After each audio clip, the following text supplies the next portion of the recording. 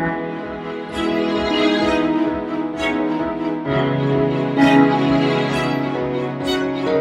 welcome along to the Pastor's Heart. Dominic Steele is my name. It's great that you could join us again today. And look, today we're talking about the public square, or how do we as Christians engage in the secular world. And it might be in the media, or it might be in social media, or whatever forum. And my guest to help us think that through is Akos Balogh. G'day, mate. G'day, Dominic. Great to be here. Great to see you. Akos is the CEO of the Gospel Coalition Australia. And, I think I first came across you, Akos, as a blogger, you know, and thought, this guy's got depth, he's got thoughts, I can learn something from him. But before you were kind of in the blogging, you were the campus director of AFES at Lismore. Yes. Tell us about some of the ministry back then, and we'll get to Gospel Coalition in a moment. Sure. So I started with AFES in 2010 as a campus director there, working with students on campus. It was a great opportunity to spread the gospel and talk to students about the Bible. And so forth. But so I did that for a number of years, from 2010 till 2015. And now the Gospel Coalition, and you're CEO of Gospel Coalition Australia, what are you guys doing? There's a question to ask the CEO. Sure. Look, the Gospel Coalition, what we're on about is, firstly, where appropriate, break down silos between Christians, like-minded Christians, so as to work together more effectively to reach out Australia with the gospel. So that's the bottom line of what we're about. And we do that in a number of different ways. So in a number of different locations within Australia, we've launched some regional chapters aimed at bringing together across the denomination Reformed evangelicals to work together, pray together, support and encourage one another so as to better reach their towns and cities with the gospel. We also want to be an online voice with our website, similar to what TGC USA is. Many people will know those guys. And especially in our changing world, we want to be a strong, committed Christian, Reformed evangelical voice online. Now, the public square, what is it? What do we mean by that term? Oh, look, a number of different, ways of answering it. I think for me, it's anywhere outside of our private homes, outside of our private lives. So whenever we're in public with someone, we're talking with other people. It could be obviously in the media, but also locally, at schools and so forth, in the various contexts that we're in. Wherever we're engaging with other people in public, that's basically the public square. And you've had a line, we need to play defensively in the public square. What do you mean by that? Yeah, certainly. So I think we need, as Christians, to think about a number of different ways we engage in public. And at the moment, as you would all know, we've got a number of different challenges that we're facing. It just feels like it's been a wild roller coaster ride. It's been a wild roller coaster ride for 30 years, but it just seems like the last 12 months and even the last month, it's just kind of been amped up again. Yeah. Absolutely. With the release of the findings of the Ruddock Report by Sydney Morning Herald and the outrage that's kicked off, and then recently with the vote that's thankfully got knocked down in Parliament on Monday.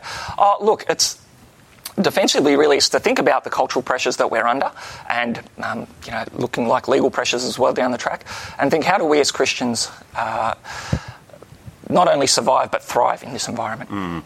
For those engaging with us from overseas, we've just here in Australia had a pretty wild ride, Christians in the public square, the last week here, and it's been particularly on a debate before the Parliament over whether or not really churches, theological colleges and schools that are Christian, that are faith-based institutions, would be actually able and free to continue to teach what they believe. And this obviously has implications for Christian institutions, but also for synagogues, for mosques, people of other faith systems as well. Basic religious freedom. Yeah, and it's really been on. Now, how do we play defensively? Yeah, I think we need to think about a number of things. Firstly, because we're now a minority in our culture, so previously maybe 30, 40, 50 years ago, Christianity was fairly much mainstream, at least in terms of our worldview, our ethics, sexual ethics, so forth. That was fairly much accepted across society. But we've obviously seen a massive shift certainly in the last decade, in the last few years it's accelerated, where we are now the minority, not just as Bible-believing Christians, but even just to holding basic sexual ethics, our basic view of sexuality. And so that puts us under a lot of pressure. And as Christians, I think we need to realise that those pressures can do a lot of damage if we don't defend against them.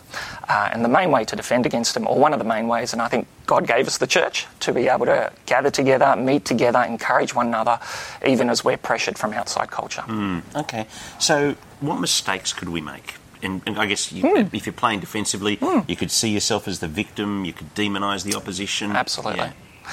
Yeah, I mean, certainly one of the mistakes, I guess, if we don't see gathering together as a priority. So this idea that, I'm a Christian, but I don't need to gather regularly with my church, my brothers and sisters, I think that's a real mistake, because at that point you're lending yourself to being vulnerable. When the tide is flowing so fast in that direction, and I'm just thinking, 2 Timothy 3, I've got to swim against the tide, and absolutely. Everything's going wildly against me. And I just got to hang on to the Word and hang on to the people of God. Yes.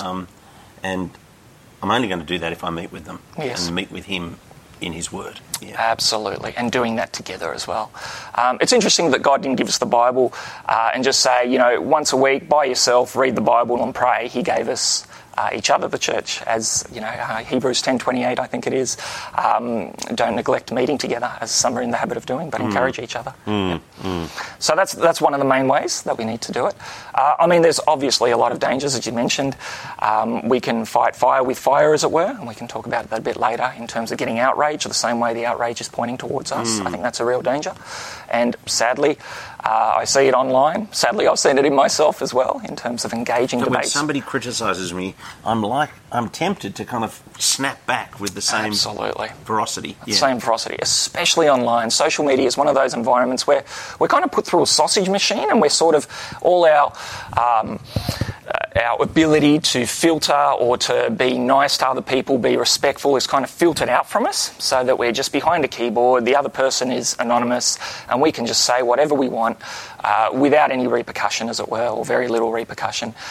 And that's, I think, the easy trap we fall into when engaging debate online.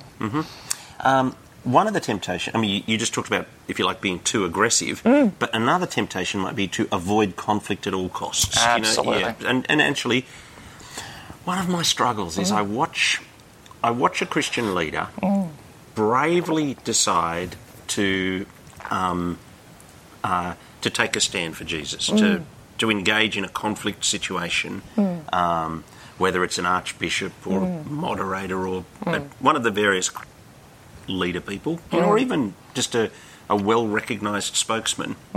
Now, inevitably, they never get it exactly right. Yeah. And we only really watch the Christian debates, but that would be the case in any secular debate. Nobody actually ever gets it exactly right. But what I watch happen is all the other Christians, instead of backing the leader, snipe at them from behind. And you watch this massive, great social media public discussion in front of the non-Christians saying, well, he shouldn't have drawn the line there, that wasn't exactly the right tone. How should me as a keyboard warrior behave when I see a Christian leader take a stand, a courageous stand, but I might not quite agree with them? Or I might not quite, because I'm never going to agree with them exactly, because I don't even agree with myself some of the time. That's right. We look back at things we've said and we think, well, I could have done it differently. Yeah, I think it's very important to remember that, as you say, the non-Christian world is watching. The non-Christian world is taking notice.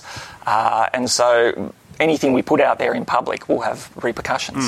I think for me personally, unless it's something that is really against what I believe in terms of the gospel, then I'll be very cautious about calling them out for it publicly. I just don't know if there's much benefit in doing that. As a blogger, I might put out a post approaching that same issue from a different angle. We might do that, and the Gospel Coalition Australia as well.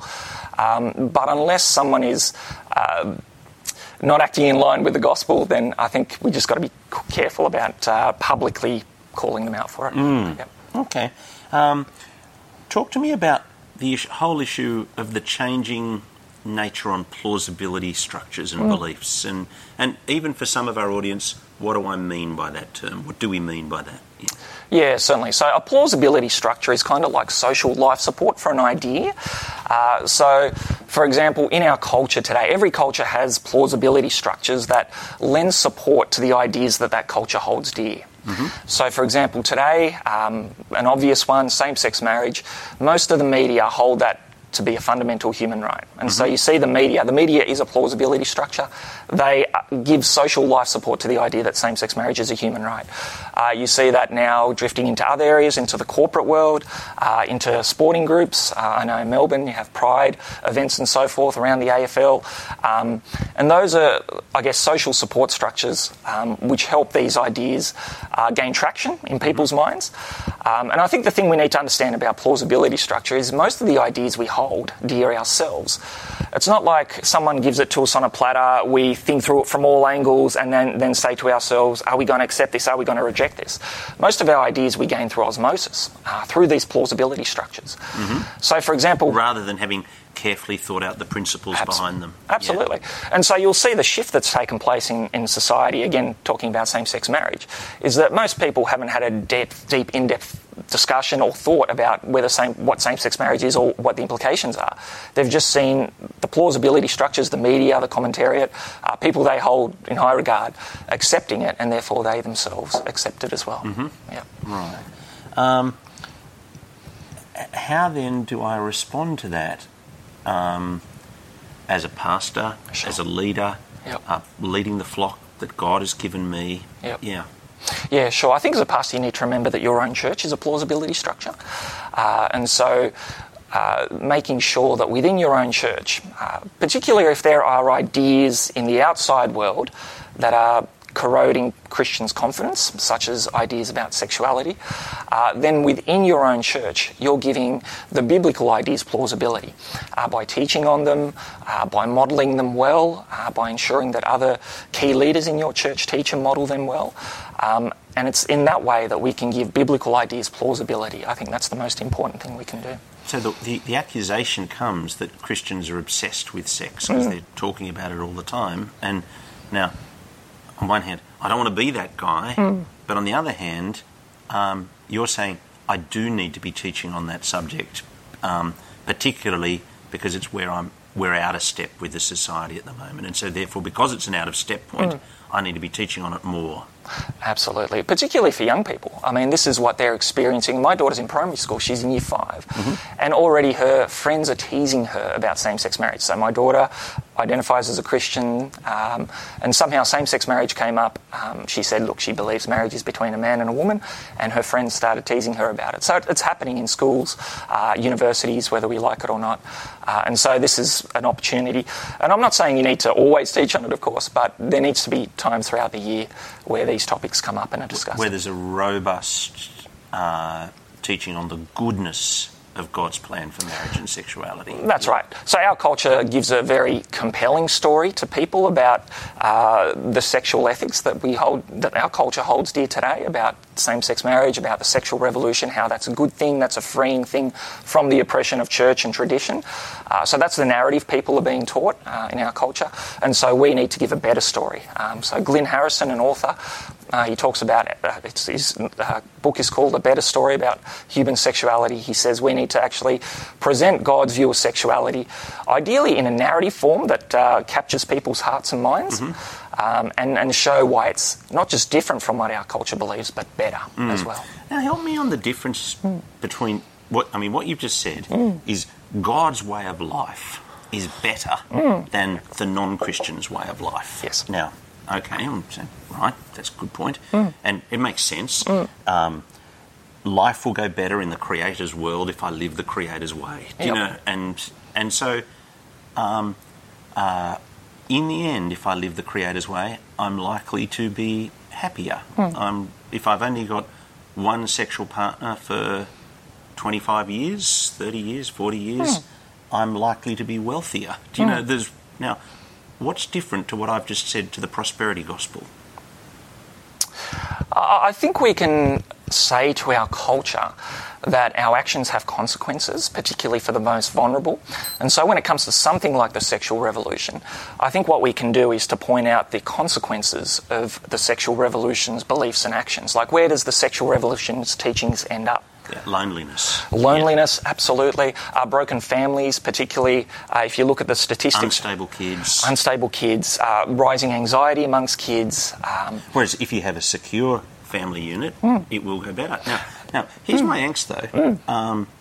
I'm just thinking, sure. I used to argue in modernity for truth. Then in post-modernity, nobody had a truth. And so...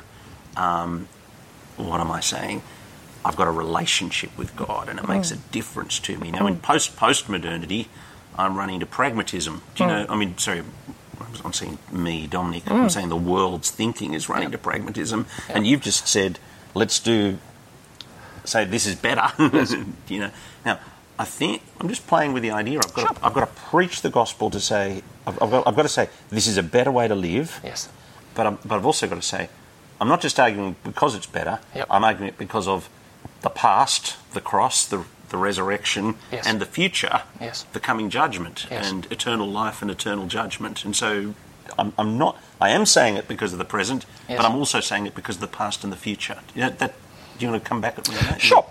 Look, I think when we show that the Christian way of life in all areas, in terms of relationships, sexually, in marriage and so forth, if we can show to people, and I don't think it's hard, if we can show to people that there are better outcomes for people when they live that way, whether they're Christian or not, I think what that does, it opens up opportunities to talk then about the gospel, especially in a culture now where there's so much hostility, where the dominant narrative is more and more that religion, Christianity in particular, is a force for evil. If we can say to them, look, well, this is what's happened with the sexual revolution, but if you live according to the God's design, this is what happens to people, there's much more human flourishing, then I think that opens up doors to actually share the gospel. Because I think people need to be convinced that the Christianity is good before they'll be convinced, or humanly speaking, they need to be shown that Christianity is good before they'll then try and engage with whether Christianity is true.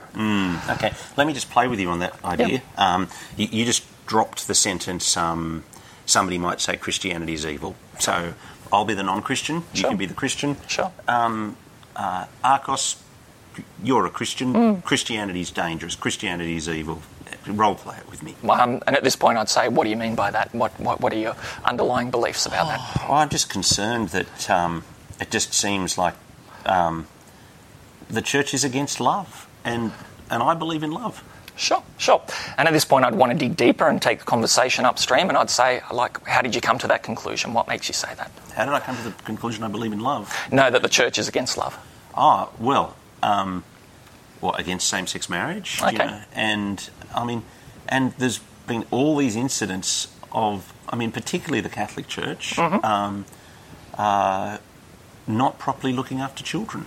Yeah, I would hope that the institutional leaders in our country really did look after children well. Yeah. And I guess what I'd say to that is I think that's where we can find common ground, because as a Christian I find that horrifying as well, that the institutional leadership of churches did those things to children. I think that is horrifying. As a Christian I find it horrifying, and I think more importantly I think the Jesus of the New Testament, the Bible, would see it as horrifying as well. So if we had a look at what Jesus actually said about children, about caring for others, the most vulnerable, he'd be horrified to hear that, as a Christian I believe he knows, but he's horrified to see that sort of thing happening. So his followers have not acted rightly. That's right. So I think the issue here is that Jesus has taught us how to live, in particular how to look after children, but his followers, certain institutional church leaders and certain Christians, haven't followed his teaching, which is very clear, and I'd be happy to sit down with you and open it up and we can look at it. But the issue I think there is that they haven't actually followed Jesus' clear teaching on this. Okay. Posture of grace. How do we do a posture of grace in these debates, online debates, and I guess, the social media ones, but the bigger ones, the the where you're a leader taking a stand, whether it's a church leader in your community, a church leader going to talk to a local politician, Sure. or a church leader. We'd have a lot of people who are ministers in country towns who might write an article in the newspaper. Sure. Yeah, look, I think, the go-to passages like 1 Peter 3:15, which talk about defending our faith with gentleness and respect, I think they're the sorts of ways that we need to be speaking, whether online or whether in the newspaper. And so that means things like that we don't speak in outrageous tones, where we don't use the same level of outrage and anger particularly directed at people. So we don't use the ad hominem arguments of attacking people's character, attacking people directly, but we try and stick with the actual issue that we're talking about, whatever it might be. So I think that's a key thing. I'm just thinking repay evil with blessing. That right. really comes straight out of that verse, doesn't it? Yeah. Yeah, absolutely. So don't repay evil with evil or insult with insult. And I think that's a good one to stick by your computer when you're on social media. A posture of grace, I think, will also remember that what we're after is ultimately to win the person, not to win the argument. And so we want to be gracious towards other people, because I think the New Testament would lend itself to saying, such as in 1 Peter 2:12, that the way we live our lives will potentially open up doors to the gospel. And so we want to live our lives in a way that is gracious and which helps people to remove barriers from looking at Jesus. I think most people would see Christians these days, well, not most people, but a lot of people would see Christians these days as judgmental, arrogant, bigoted.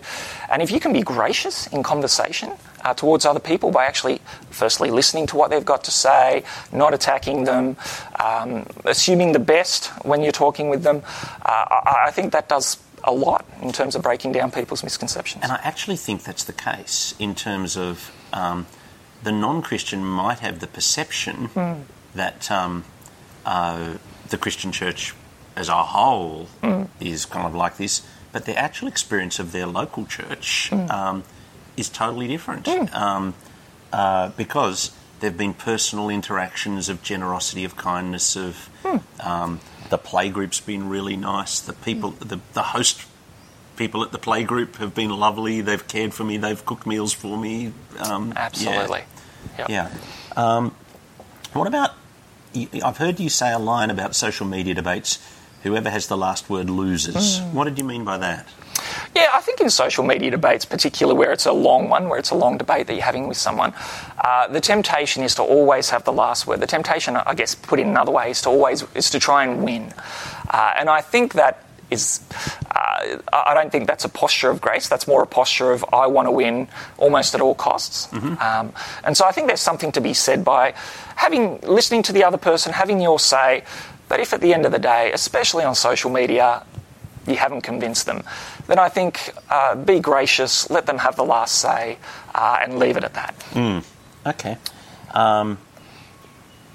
I guess also in the social media debate, there's the person you're talking to who probably is a polar opposite view to you and you, but you're actually playing for the middle 80%. Do you know, how does that work? Yeah, I think it's a realisation that people are looking over your shoulder and seeing what you're saying and seeing how you're saying it. So there's been a few conversations where that I've been in where people have come up to me afterwards and said, look, I appreciate the way you engaged this debate. Not that I do it all the time well, but there have been a few instances where I've held my tongue in check, where I've let the other person have the last say, and then people have private messaged me and said, look, thanks for the way you engaged this debate. I'm just thinking, I think I've been reticent to, as a Christian leader, with a reasonably large Facebook friend list, to get involved in public social media debates, because I think maybe a third of my friend list on social media are non-Christians, and do I want to take all of their attention over to this squabble, and so so I've held back from it, whereas and made my posture on Facebook particularly to be one of commending Jesus, commending this church. And then I've engaged in conflict and argument in both in the forum of the auditorium here at church, perhaps in the pastor's heart, in blogs and those kind of things. But I'm wondering whether or not you want to say, no, Dominic, you need to be more on the front foot. Yeah, that's a good question. I think it's a wisdom issue. I think it depends on what the issue is and whether social media is an ideal place to address those issues. Look, in general, I think social media is very volatile. I think it's not the ideal place to have an argument with someone. As much as I think there is a place for debate, I think it's a limited place. And what you're saying in terms of actually doing it live with people here at the auditorium, I think that's actually a lot better. So I think as a general rule, we want to, if we're debating someone, we'd want to move the debate offline, face-to-face, so we can actually have a conversation with them. I think that's the ideal. Obviously, that's not always possible. But again, it depends. I wonder if it's a case in social media. For me, as I think about my social media engagement, I think part of it is trying to move those conversations upstream, trying to ask questions of people that I'm debating against. Because often most people, getting back to plausibility structures, most people have beliefs about the world, not because they've thought through them deeply, but because they've just absorbed them from their culture. And so if you could just ask a few questions to help them, what do you mean by that? Can you clarify what you're meaning? And how did you come to that conclusion? Like, what's the basis for your belief about whatever it is? Often people will come back to me and say, okay, I'm not quite sure. It's just something I think to be true. So I think the social media is best for asking those sorts of questions. I remember one guy, young bloke, in Introducing God, saying, he was probably night 4 or 5 or 6 of Introducing God, and he said, well, I'm not sure that the Christian worldview is true yet, but I know that my worldview is not stacking up. And so I've either got to take this one or I've got to find a better one. Absolutely. But by doing the several weeks of discussion on Introducing God, he'd worked out that he'd been exposed in the discussion to all the inconsistencies in his own framework of belief that really was just a hodgepodge. Yeah. I watched you go back and forward on an interaction a little with John Dixon on the issue of losing well as a Christian in the public square. What did you mean by that? Do you know? Yeah. Oh, look, I wrote a blog post after listening to one of John's podcasts and just tried to clarify with him what he meant by the term losing well in the public square. Now, look, as it turns out, I think I agree with what he said. But it was more a case of, in the public square, if Christians are opposition, like, I guess I thought to myself, what I understood him initially to be saying is that if there's opposition in the public square and Christians are booted out, then losing well means just to accept being booted out. And I thought to myself, okay, if that's what he means, then I have a few questions around that. Now, as it turns out, what he means was similar to what we talked about in terms of when we're insulted, don't repay evil for evil, but with a blessing. And we should still engage with the public square, which is what he does with things like CPX and so forth. So for me, I guess where I've landed with all this is that as Christians, we need to be gracious advocates in the public square. We think back to people like the Martin Luther King Jr., whatever concerns we might have about various aspects of his theology, I think his method of public engagement was, well, we're booted out of the public square, but this is a real justice issue that affects the lives of millions of people, and we want to actually address this in a what he would argue to be a Christian way. We want to stand up for justice for the sake of the most vulnerable. And I think as Christians here in this country, if we have a vote, if we're citizens, then we have a voice. And I think rather than withdrawing from the public square, and again, I'm not saying this is what John or anyone else is saying, but as a Christian, I think we shouldn't withdraw from the public square. We should use our voice to try and influence the laws of the land so they align with the Christian worldview. Which is actually going to be a blessing to the country in the end. That's right, because it's not just Christians that are going to be affected by it, it's also non-Christians. So you look at things like gender fluidity in schools. It's not just the Christian students that are going to find that difficult to deal with. It's also non-Christian students. You look at other examples throughout history. So I came from a communist country, a bit of an extreme example. I was born in a communist country.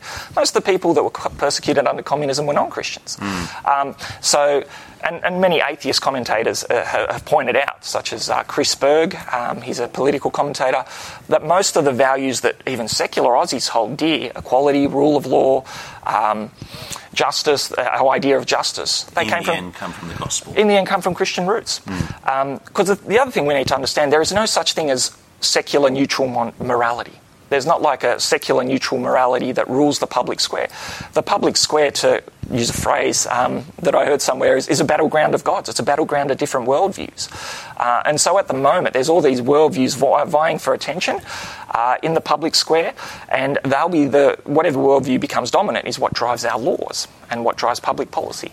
And so what we want, I think, as Christians is to say, hey, I think the Christian worldview should be in there, driving laws about things like euthanasia, things like what it means to be a human being, gender and so forth. Because I think that way of living, the Christian worldview, is actually a just way of living in this world. Akos, thanks very much for coming in.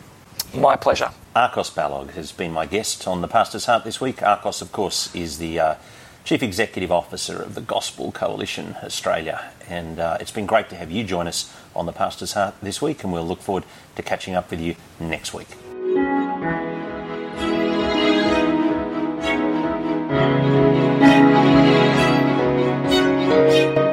Hey, if you're listening on Apple Podcasts, we would love it if you could hop over to the Apple Podcasts app and give us a rating and review. That helps us in the rankings and lets other people discover The Pastor's Heart. And again, if you are able to help us out by being a financial partner, go to our Patreon link, patreon.com/thepastor's heart.